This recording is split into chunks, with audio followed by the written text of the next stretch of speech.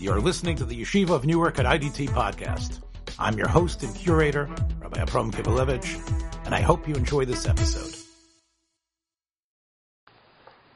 And today's subject is the question of emes versus shalom, truth versus peace.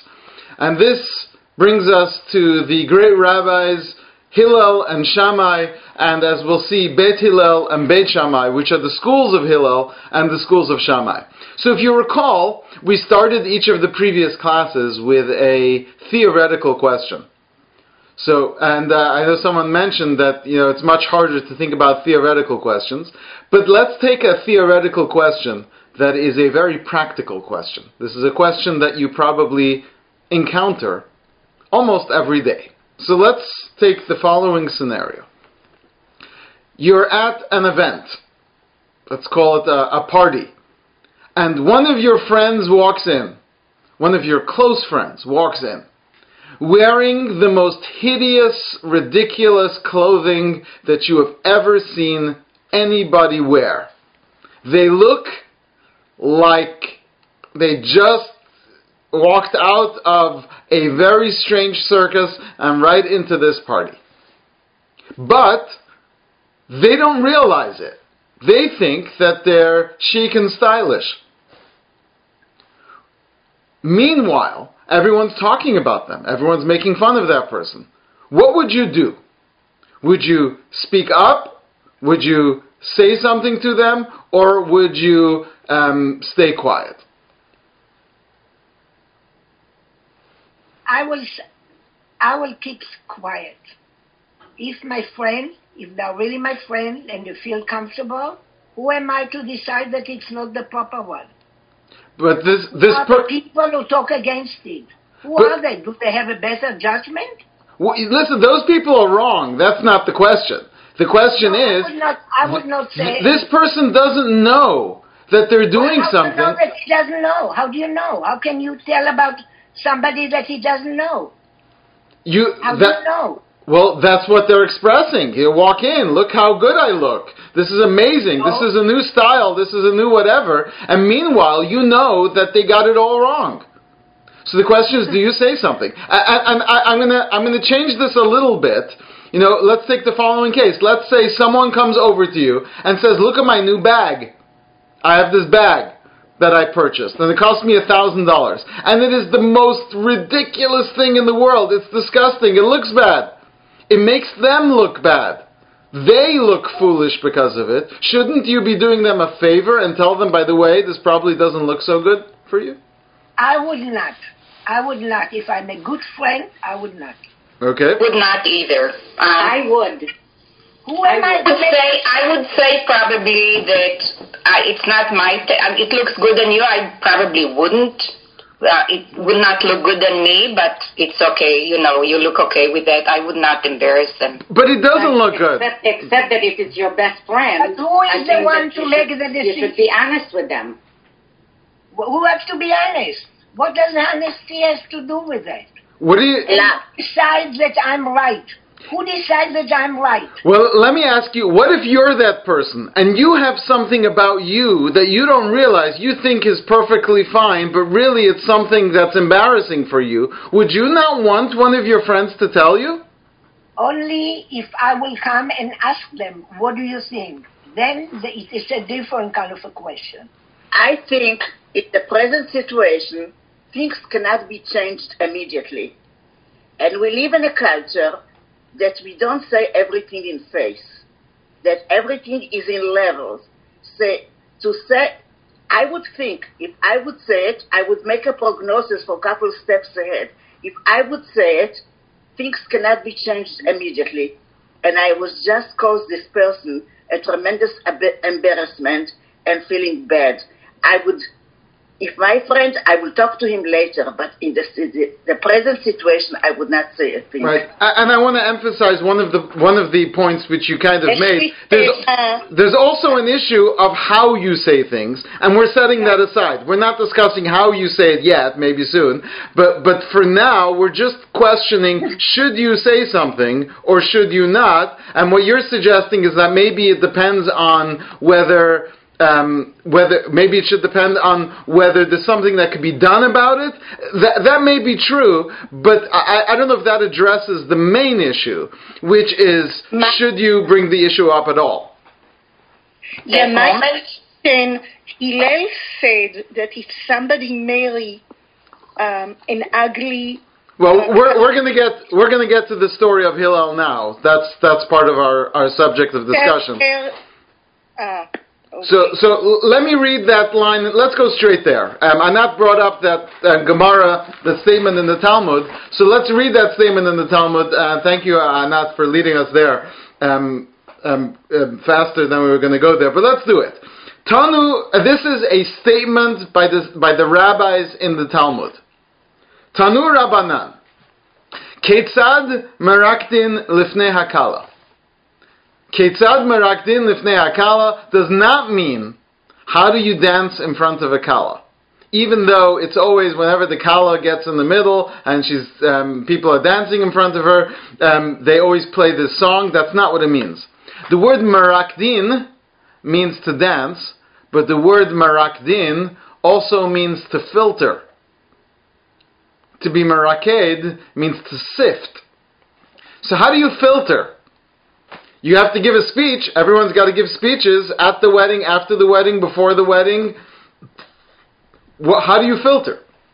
Beit Shamai Omrim, the school of Shamai says, Kala kemo shihi. You praise the Kala based on what's unique about her, what's special about her. In other words, find some good quality and talk about it. This Kala has a beautiful smile, or this Kala has great wisdom, even though she may have other not such complimentary qualities. Don't talk about those. Focus on what is there. Beit Hillel Omrim, Beit Hillel says, Kala na'a v'chasuda. That you say about the Kala, about every Kala, that she is beautiful and filled with grace. That is the position of Beit Hillel. That about every Kala you say this is a beautiful bride and she's filled with grace, filled with a kindness, a chen, a chesed. That's the position of Beit Hillel. Now here is where it gets tricky. Amru lahem Beit Shammai le Beit Hillel. So Beit Shammai said to Beit Hillel, Harei shehoita chigeret. What if she is lame, osuma, or blind? Omrim la kala noa v'chasuda. Can you say that she's beautiful? Now, according to some, Beit Shammai is using a euphemism here. It doesn't mean literally if she's blind. Meaning, what if she's ugly? What if she's an ugly kala? You're going to say kala noa v'chasuda? V'atorah amra midvar sheker tirchak. The Torah tells you that we need to distance ourselves from lies. And if you say about an ugly person that they are beautiful, then you're a liar. Before everyone jumps on Beit Shammai, I want you to understand that Beit Shammai is saying something a lot deeper than we realize, and hopefully we'll get to that. But let's first read the Gemara. So Beit Shammai asks a question. How can you say Kala Na'a, that this is a beautiful Kala, if she's ugly? So what does Beit Hillel respond? Amru lahem Beit Hillel Beit Shammai ledivrechem, according to you, misha lakach mekach ra min ashuk. If someone buys something, someone bought a car, your friend calls you up and says, you have to come and see my new car, and they show up in their new car, and it is the ugliest looking machine that you have ever seen in your life. The colors make you immediately want to run and hide in your house. It is so ugly, this car. What should you do? Says Beit Hillel. Yishabechenu be'enav or yiganenu be'enav. Should I praise it or should I shame him? Hava'om yishabechenu be'enav. Everyone agrees. You make him feel good about his purchase. And that's Beit Hillel's response to Beit Shammai. And before we discuss this, the Talmud adds one line. It's very important. Mikan Amru Chachamim, from Beit Hillel's response, our sages taught us, La'olam tehei da'ato shel adam mu'orevet im habriot. A person should always be able to interact with people in a healthy way. As Rashi says, Lasot li'ish ve'ish kirtzono, meaning that you have to speak, what we learn from Beit Hillel, is that you do not need to speak the truth. You can tell people what they want to hear. That's what Beit Hillel says. When it comes to purchasing of an object, you're allowed to tell them what they want to hear, and so when this person shows up with this weird-colored, weird-shaped car, you are allowed to, better yet, you're supposed to, make them feel good about it. And we learned that from the position of Beit Hillel.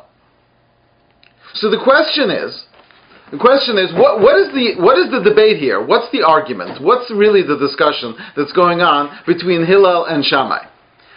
I think if you ask most people, they'll tell you that it sounds like Hillel is being more considerate. And so Hillel says, listen, we don't want people to feel bad, and so let's tell them that their object the car looks nice, or the bag looks nice, or the clothing looks nice, or the kala looks nice. Let's tell them what they want to hear, because why upset them? What's the point? That's an easy position to defend. But what's Beis Shammai thinking? Why does Beis Shammai say, nope, you can't lie? And not only that, but Beis Shammai didn't respond to Beit Hillel when Beit Hillel said when someone buys something, you have to praise it to them. But Shamai doesn't sound like they disagree with that. Then why would they disagree in the case of a bride by saying that you can't lie about a cow? So Anat brought up this Gemara, and I'd like we could go back to your point about Beit Hillel. What were you going to suggest based on this? If someone marry and you want them to marry and have a good life, why should you say bad things about the kala? Well, I'd like to clarify that for a second. We're not talking about saying bad things. We're talking about whether you can lie about good things or not. But I don't think that it's a lie, because the beauty is, I don't know how to say it in English, it's by the eyes of the person. So, for example, if the person chose his color, in his eyes, she's the prettiest. And because I'm not this person, I should encourage him, because the beauty, everybody is in the eyes of the beholder. And if she's pretty by him, I should respect his taste. Well, so how would you compliment the bride, though? You can't say she is so beautiful, and if you say, according to Beit Shammai, and if you say she's beautiful in the eyes of her beholder, that is more likely to sound like an insult than a compliment. Right, so that's the question. Is according to what Beit Shammai is arguing is that you can't say a lie. So if you want to say it's a beautiful kala, and your intention is that she's beautiful to the chassan, and this isn't a men-women thing. You could do the same debate the other way around, according to most opinions. We're just using an example. But if you suggest that she's beautiful, and you don't believe it, even though you're saying it's in the eyes of the beholder, but if I don't believe it, if I and everyone else in the room thinks she's ugly, then how can I lie, even if I've got a good reason? But what it will add if you say your opinion in this simcha? I agree with you, but is that a reason to lie? You don't have to lie. You can say her dress is very beautiful. She looks very festive. It depends how you say it. You don't have to lie. I'm sure that the dress is beautiful. Her hairdo is beautiful. They were trying to make her more beautiful. And who am I to make judgment? I don't understand the question. No, Who am I to make a judgment? I am the one who knows everything. Everybody's stupid. I'm the only one. That's what it says. Well, nobody asked my opinion. I volunteer it, right? Right. I volunteer my opinion. Right, but it's your job. That's what it is. It's Ketzad Meraktin Lifnei Akala means that you're being asked to talk about the Kala. I can talk about her dress, about her hair, about her eyes. What should you talk about? What should you talk about? Her wisdom? What is she? Let me explain. I don't want to say that she's beautiful if she's not. But I can say she has beautiful blue eyes. So that's beautiful. Well, I can say positive things without saying she's beautiful. And I don't lie. Okay, so I don't think I lie. Essentially, you're really taking the position of Beit Shamai, because that's really what. No. That is the position of Beit Shamai. Beit Shamai says you can't tell a lie. I don't say she's ugly. Beit Shammai didn't say you say she's ugly. Beit Shammai said kamo shehi, meaning find something truthful. And even though it sounds bad for the Kala, if people are not saying that she's beautiful and they're picking their words, Beit Shammai says focus on something that's true. You know, she has a nice smile, she's got good ideas, you know, she's very motivated. Find something about her, but don't say things that are not true or that you don't believe. Beit Hillel says no, every Kala you should say Kala Noah v'chasuda. Every Kala. Beit Shammai says that's a lie. She's not Noah, she's not chasuda. She is the meanest, most wicked, cruel woman, in this case, again making up a story, and you, Beit Hillel says you should still say Kala Noah v'chasuda, and Beit Shammai says she's mean. She's mean. How can you say chasuda? She's a mean girl. You need to find something else to say, but don't lie. So it sounds to me more like you're taking the position of Beit Shammai than Beit Hillel. That's a very offending thing. I think in every wedding, the Kala is beautiful and sweet. She's more beautiful than usual. Right. In Israel, you say that every Kala in every wedding, she's very pretty, she's happy, she's wonderful. So during this time, it's not a lie if you say that she's na'ah v'chasuda. Well, that's true if you believe it. But what if you look at her and you know when you say that she's beautiful that she isn't? We're not here to judge anyone. We're not in a beauty pageant right now. The question is, and you can change the example, but the example that the Gemara is using is an example where the Kala is not beautiful, and the question is, can you still say that she's beautiful? Are you allowed to lie, or just focus on other things and focus on what is there? Rachel, you're muted. We can't hear you, Rachel. No, we don't hear you. So open her. I did. The principle is here that if you have the courage always to say the really truth, like they say in Yiddish, the rein sheine emes, the truth. The truth is not always serving the purpose.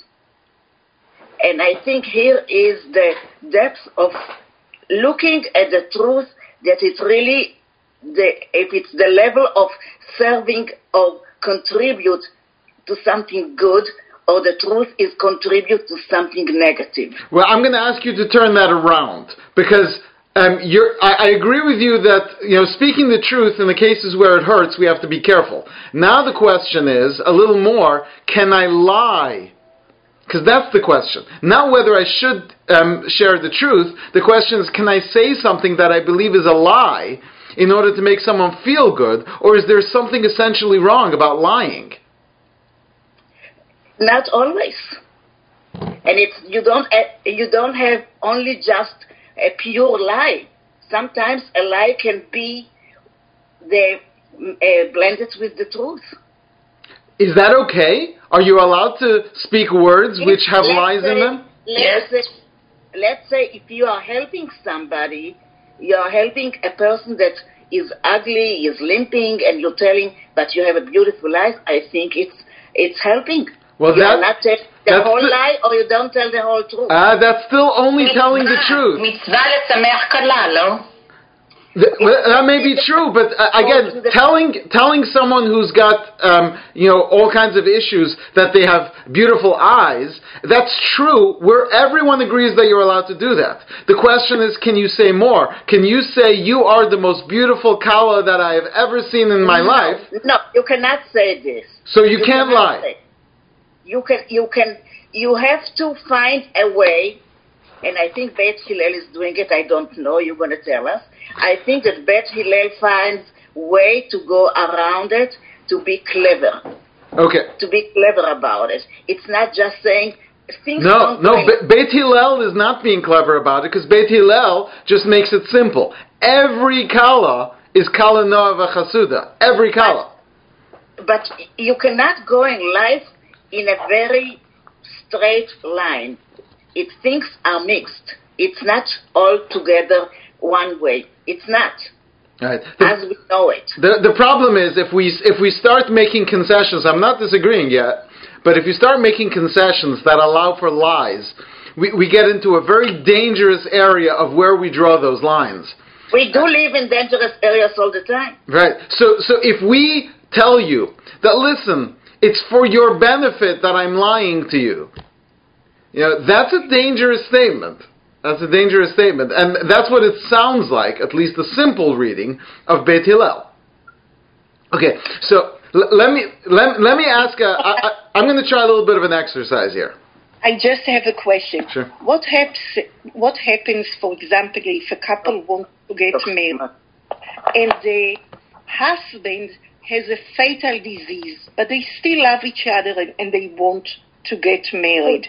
Let's say a fatal cancer, and they want to live together a couple of months. What would Hillel say about this? Well, what's the question? Whether you should compliment it or not? The guy is dying. Right.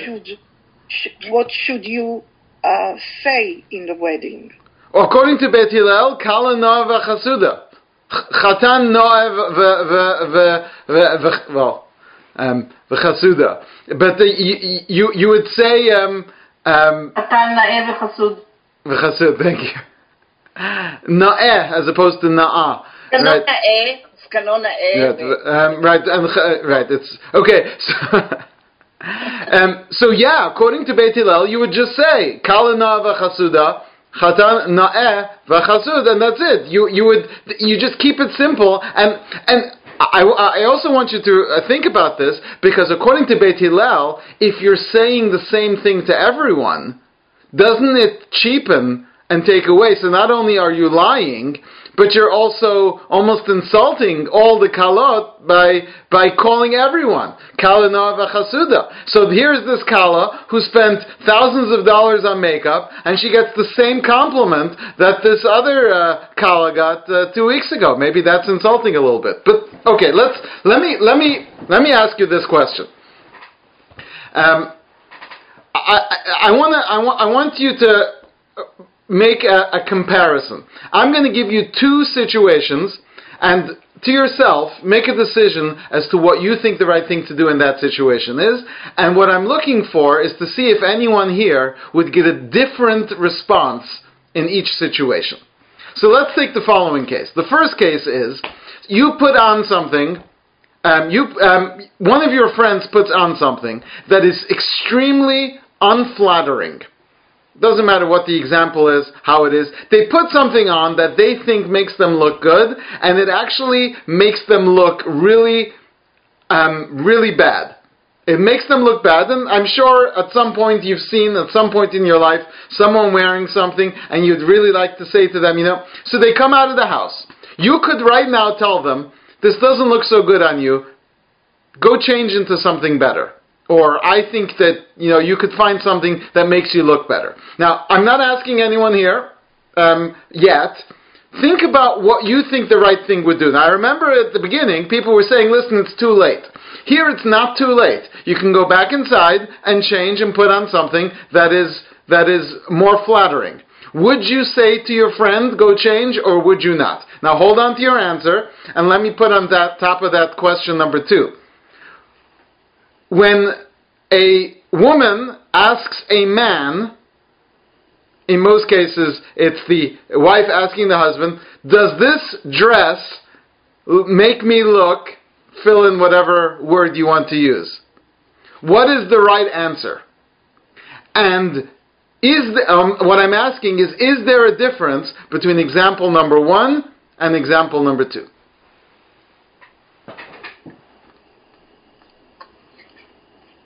I think that it all depends whether you have your comment in public or in private.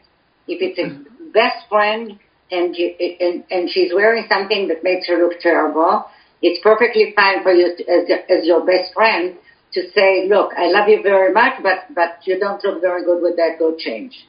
Okay. Same thing with the husband. Same thing with the husband. You think that the husband should say, yes, you should change? Absolutely. I'm not sure if there's a single husband in the world who would agree with you, but I'm wondering whether anyone in this room. I think that you may be speaking for the women, and that may be true, but I don't know if the husbands would dare.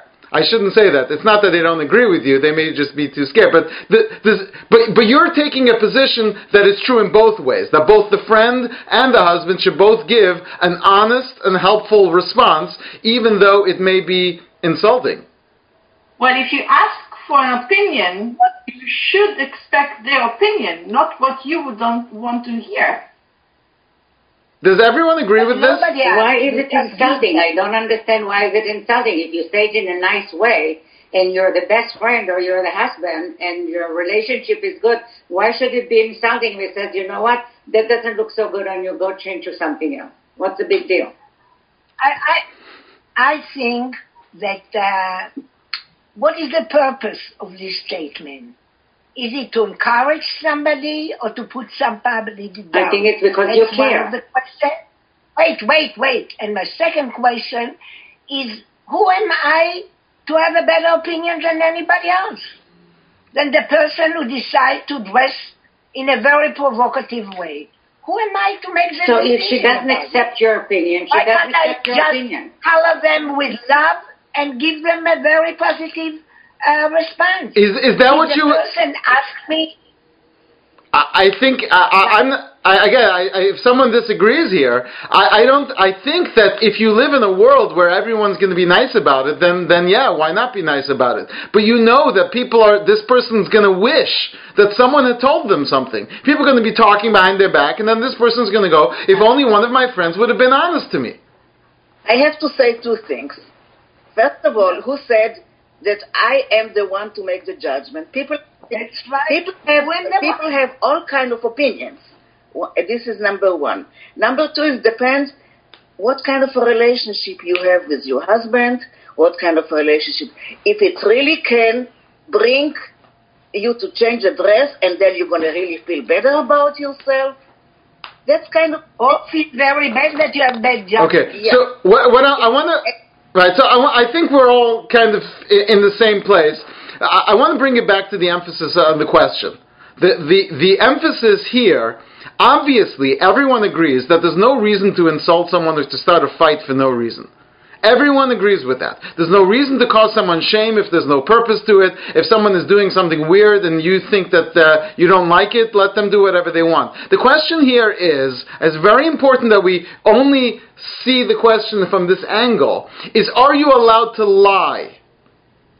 That's the question. Are you allowed to lie? The question isn't whether you should speak up, whether you should... You're already in the situation and you have a choice. You can either speak the truth and it will cause them insult or pain or some form. Now you could say it won't. Then you're dealing with a case where it won't. That's not our case. Our case is where if you say this, you're going to insult the person. Is it better to speak the truth so that the person knows, or is it better to lie so that they don't feel bad? That's where the question becomes. But life doesn't cut like it's cut and dry. That's if you lie, it means that you are not a truthful person. You could be a very truthful person, but you think beyond the situation. You think what kind of a damage you're going to do to the person, if my saying is going to help the person. You have to, it cannot be order. It's not. It doesn't work like this. Things have to be more, it's more complicated. But I need to know what to do. That's our question. What's more important? We all agree it's important to be a truthful person. People who make up stories, people who tell lies, for the sake of building themselves up, or for the sake of putting others down, or even for the sake of entertainment. There's something essentially wrong with people who find no issue with lying. We need to be people of truth. Anshe emet, people of truth, is something that the Torah speaks about in a positive way. The question is sticking to your principles and saying, well, it's the truth, is that a reason to allow someone to get hurt? Even if that person is wrong for being hurt, do I speak the truth, or do I forego the truth and not just omit the truth, but actually lie in order to make this person feel better about themselves? Now, I want to get into some of the other opinions here. Tosafot, which is one of the other commentaries on the Talmud, says that no, we're misunderstanding this. Everyone agrees, this is what Tosafot said, everyone agrees that you're allowed to say something which in the current situation is a what we call a white lie, or a what we call a shinui, a change. Not a lie, but like a change, an adjustment within the truth. And you know how you can tell? The Talmud tells us that it is that Gadol HaShalom, you know how important peace is? That God Himself changed His words. Because Vatitzchak Sarah B'kirba, everyone of Sarah laughed when she heard that she was going to have a child. V'Adoni Zaken, right? Abraham is too old to have children. And what does God come to Abraham and says, Lama zet tzachak Sarah? Why is Sarah laughing? And she said, Achrei beloti, she said, V'ani zakanti. Yeah. God changed her words. She said, V'adoni zaken, Avraham is old. And Hashem repeated it to Avraham as V'ani zakanti. Now, Hashem only made one small change, just that one part of the story that Avraham didn't need to hear. And it's in the Torah to teach us that you're meant to lie in this way. And it's very careful. You can't just tell lies wherever you want. But in this case, you can make a small change, because why not? Because peace, according to this statement in the Talmud, is more important than truth. So asks Tosafot, if that's the case, then how come over here Beit Shammai says that you have to speak the truth? So listen to what Tosafot says, and I think it's really very beautiful. What he says is that Beit Shammai is not concerned about people giving speeches and saying things that are twists within the truth. What Beit Shammai is concerned about is institutionalizing a lie. To say about every single kala na'a v'chasuda, means that I'm not going to make adjustments within the information to speak the truth. So, for example, if you have a kala who is, we're trying not to use terms that are degrading, but let's go with, she's extremely she's not intelligent at all, meaning that she still has trouble tying her shoes and counting to 10. Right? She has to take her mittens off to count to 10. So, for someone to get up and to say, she's beautiful, she has a great smile, she has a great personality, she's very witty, and you can say all those things, and they may be true. But for you to say that she is so smart, and so clever, and all these things, which, maybe she is in her way, but not in your belief, not in the way that you believe it, that's an open lie. Says Beit Shammai, we can't institutionalize it. You can't say that you should say kala na'a v'chasuda about every kala. So what's Beit Hillel saying? Then why does Beit Hillel say that you could How could you say Kalana v'chasuda about everyone when it's not true? They're not saying you should take the real information and turn it into a nice way to put it. They're saying that you should completely just say Kalana v'chasuda. Says the Tosafot Rid, he says, Mikan amru chachamim, as we read from the Talmud, that a person has to be da'ato mu'urevet im abriot, pirush lomar davar hamit kabel ve'af al pi she'omer sheker. That it is more important for you to share something that people are mekabel, that people can handle, even if it's sheker. Can you elaborate a little? So, can you elaborate more about white lie? Because you say lie, so it looks as if the whole world is going to fall. No, there is some other factors. Peace and taking in account what you do to your lazulat. So you can't take lie as a big bomb that you have to say it out because it's the truth. You have to consider other factors. And they found something that's called white lie, that you can handle it because you know the situation has other factors that you bend to them. Right, I hear you, but what we're suggesting... Wait, is this Bet Hillel? Is this Bet Hillel? Well, I don't know if you're trying to bring yourself to Beit Hillel. I think you are closer there. But Beit Hillel doesn't sound like they're just allowing a white lie. Beit Hillel sounds like they're allowing a complete lie. You can say Kalana v'chasuda. What is so important about that?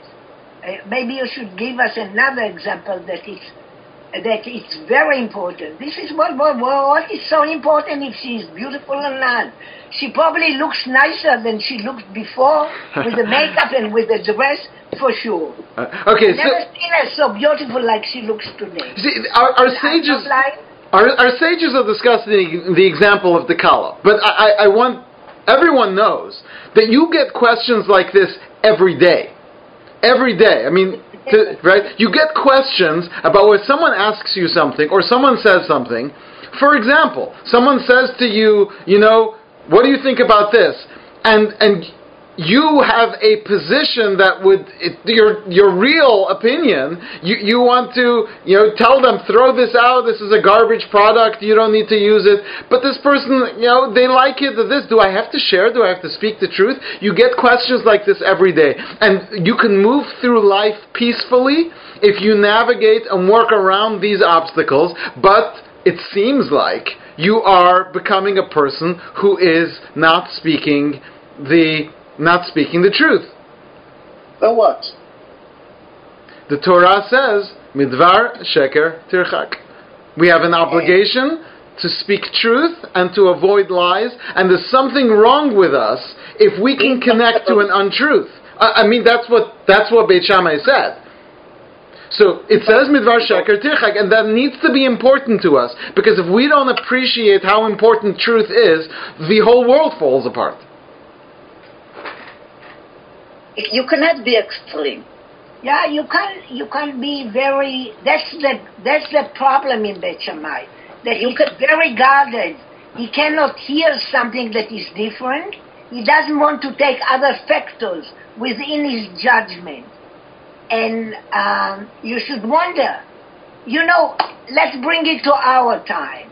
No. Politics. I'm not bringing politics in. But there are people that are so Beit Shammai, they cannot hear anything that can endanger their opinion about the situation. So they leave the situation, or they become very aggressive with their response. Yeah, I think let me put this into the more... Everyone has a friend who is brutal. Everyone knows someone who is just brutal. And when they tell you, why would you say something like that? When you say that to this, they say, I'm just telling the truth. Right? Yes, everyone knows someone like that, right? And that person... Rabbi, you remember the question that you asked us, I don't remember, a lesson ago, 2 lessons ago.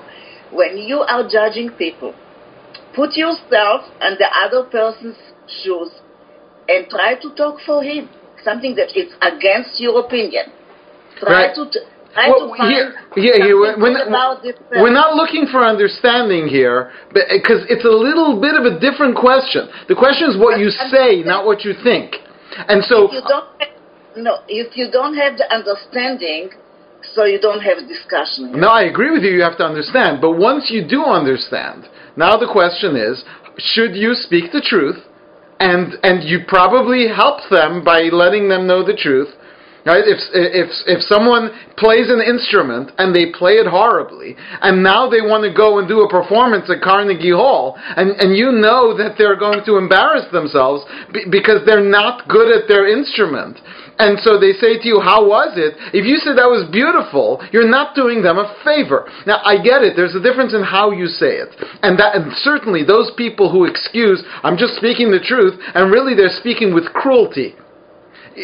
Blunt, as people call it, I'm just being blunt. That's a very blunt person. No, it's a very mean person, because you can choose your words. The question is, should you say anything at all, or should you make them feel good about themselves? Are you even doing them a favor? Now, I want to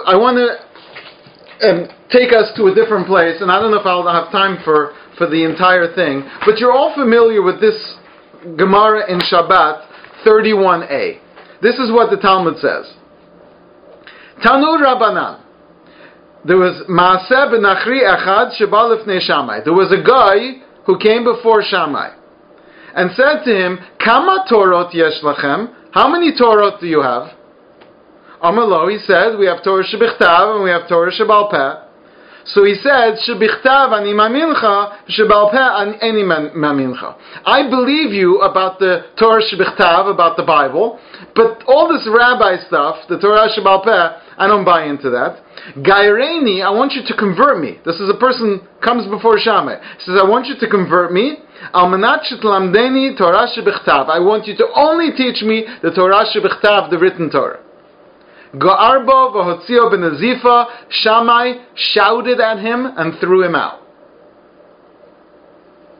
Ba'alifnei Hillel. He came before Hillel, and he said, I want to just Torah shebichtav. And Beit Hillel said, sure. You want Torah shebichtav? I'll give you Torah shebichtav. And so he starts teaching him. Day one, he teaches him Aleph, Bet, Gimel, Daled. Then he comes in the next day, and he says, this is Daled, Gimel, Bet, Aleph, the opposite of what he said yesterday. He says to him, Rabbi, you told me this is Aleph, Bet, Gimel, Daled, and now you're saying Daled, Gimel, Bet, Aleph? He said, who told you Aleph, Bet, Gimel, Daled? He said, you did, yesterday. He's like, that's rabbinic tradition. So the person got the point, and he converted and became a great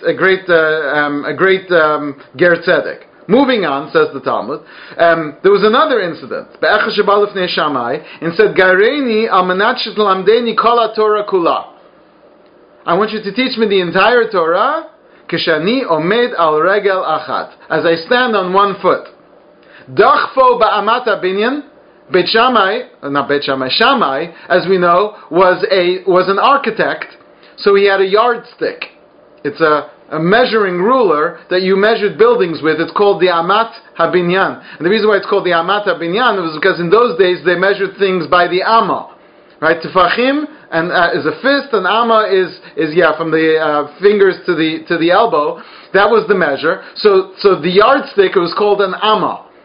So he pushed him by Amat HaBinyan with the Amma of the building, and then he came before Hillel, and Hillel told him, Kol madasani alach lechavrach lo tavid, what you don't want done to you, don't do to others, etc. Then the Gemara tells us a third story, that there was a man who wanted to convert. He came before Shammai and said to him, Gaireini,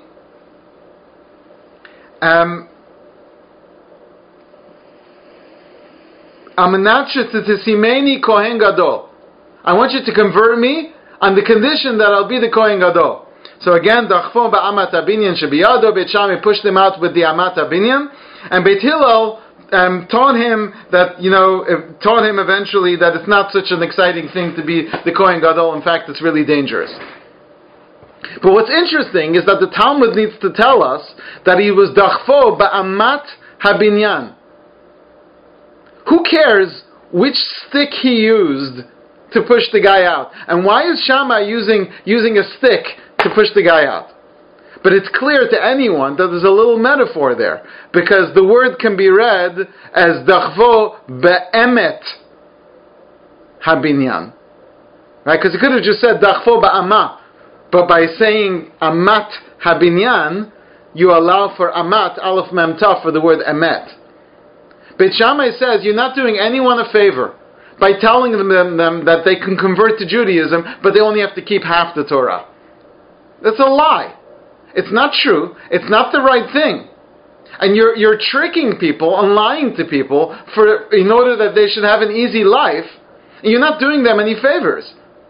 Beit Hillel says, yeah, come and join. So, Beit Shammai is not a mean guy, but he's pushing him out by Amat Abinyan. He pushed him out by telling him the truth. You are not doing yourself a favor by trying to convert and do this in a way which isn't proper. So it's almost like someone is making an investment. Someone is about to take $100,000 and put it into a stock, and you know better. You know. You may tell me you don't know, but in my example that I'm making up, you do know. You know that it's the wrong thing for them. Do you stop them, or do you or do you just let them go and waste their money and waste their time and their effort? What kind of a friend are you? Says Beit Shammai, you got to speak the truth. So then what's Beit Hillel saying?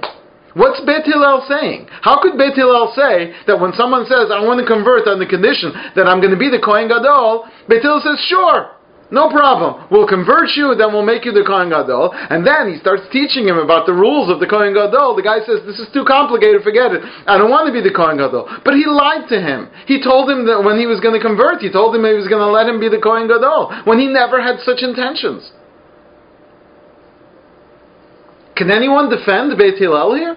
Telling someone that, we'll make you the Kohen Gadol, knowing that he's going to change his mind later?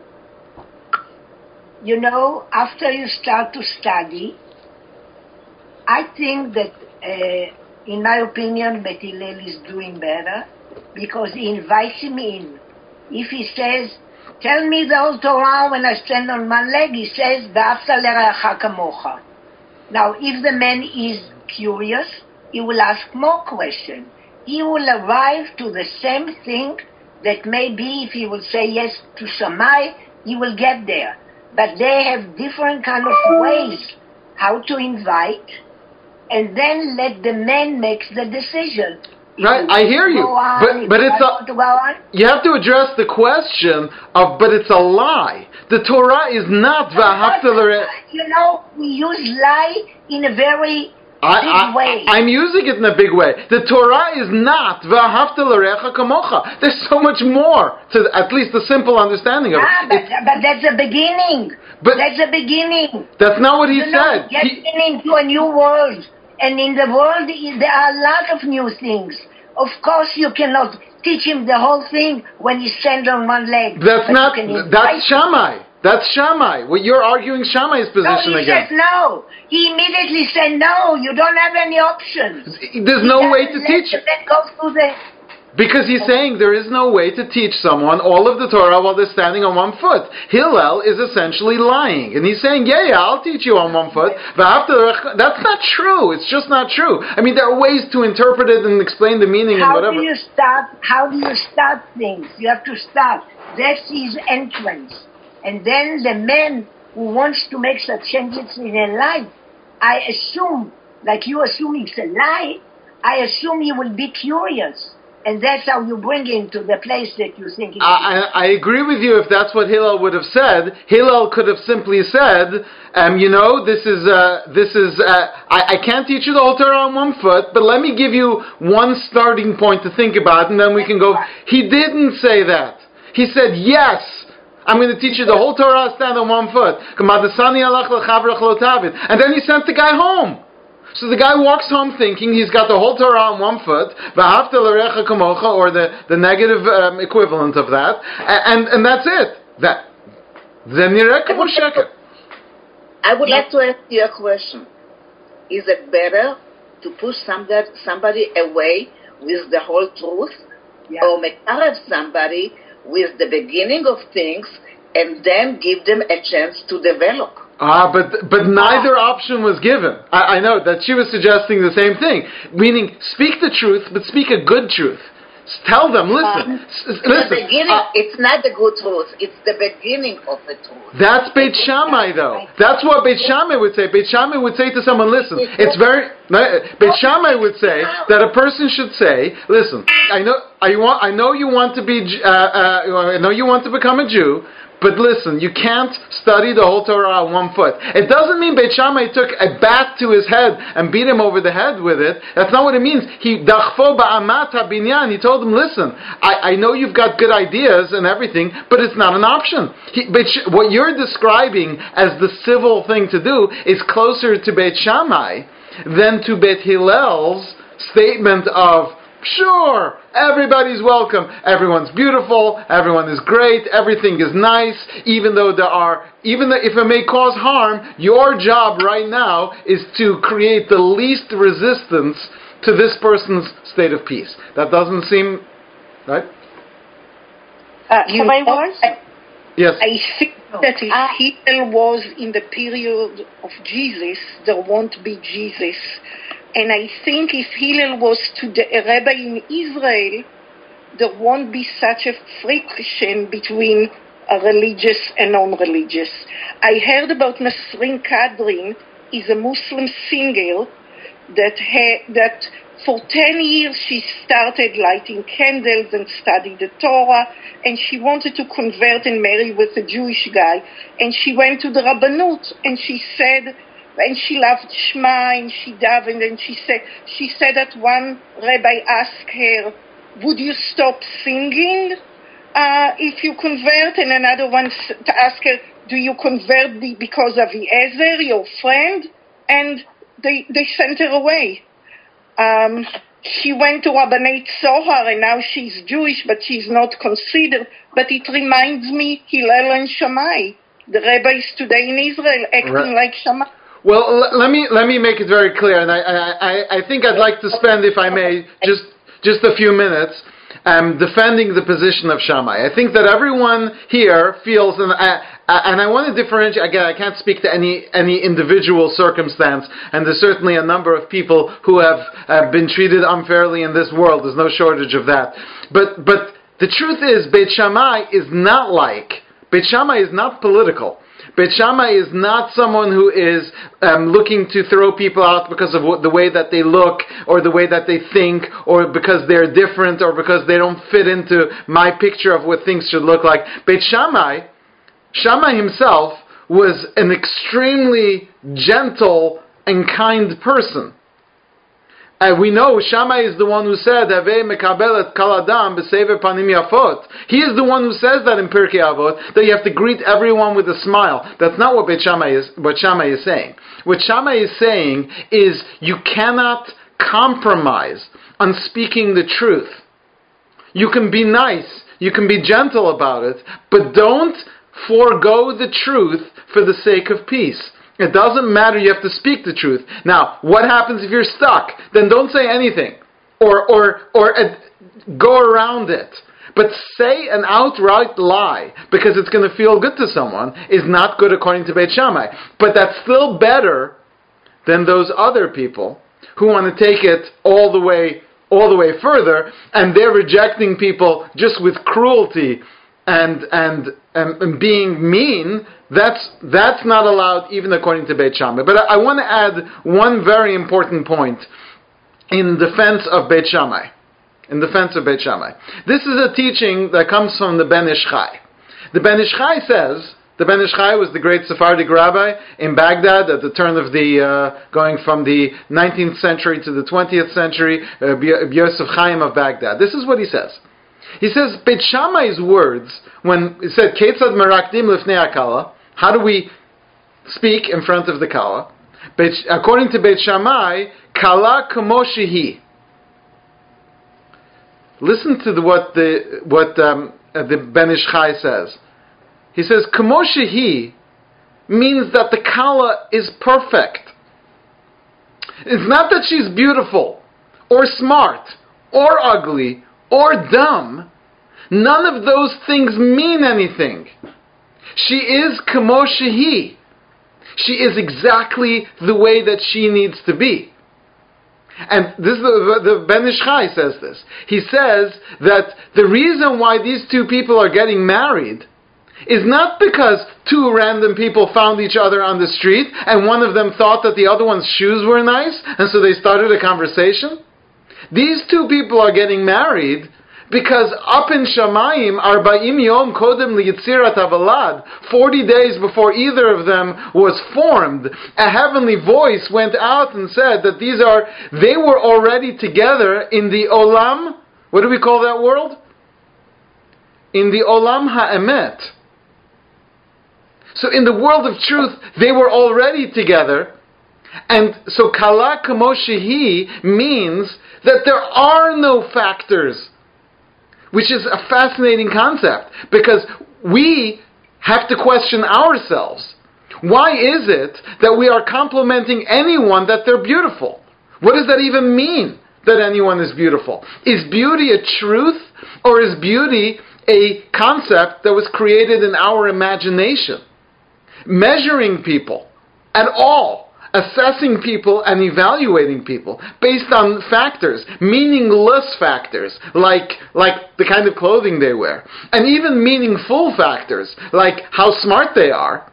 And I say meaningful because there's actually substance to that. According to Beit Shammai, he's questioning, why are we lying at all? Why are we talking about things that don't mean anything, when kala kamo shehi, meaning that every single human being is perfect?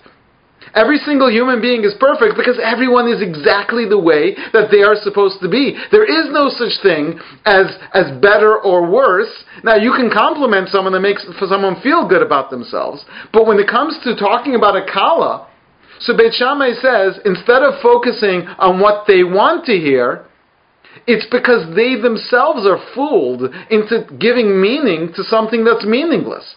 And instead, kala kamo shehi means that if you want to speak the real truth. Speak the real truth.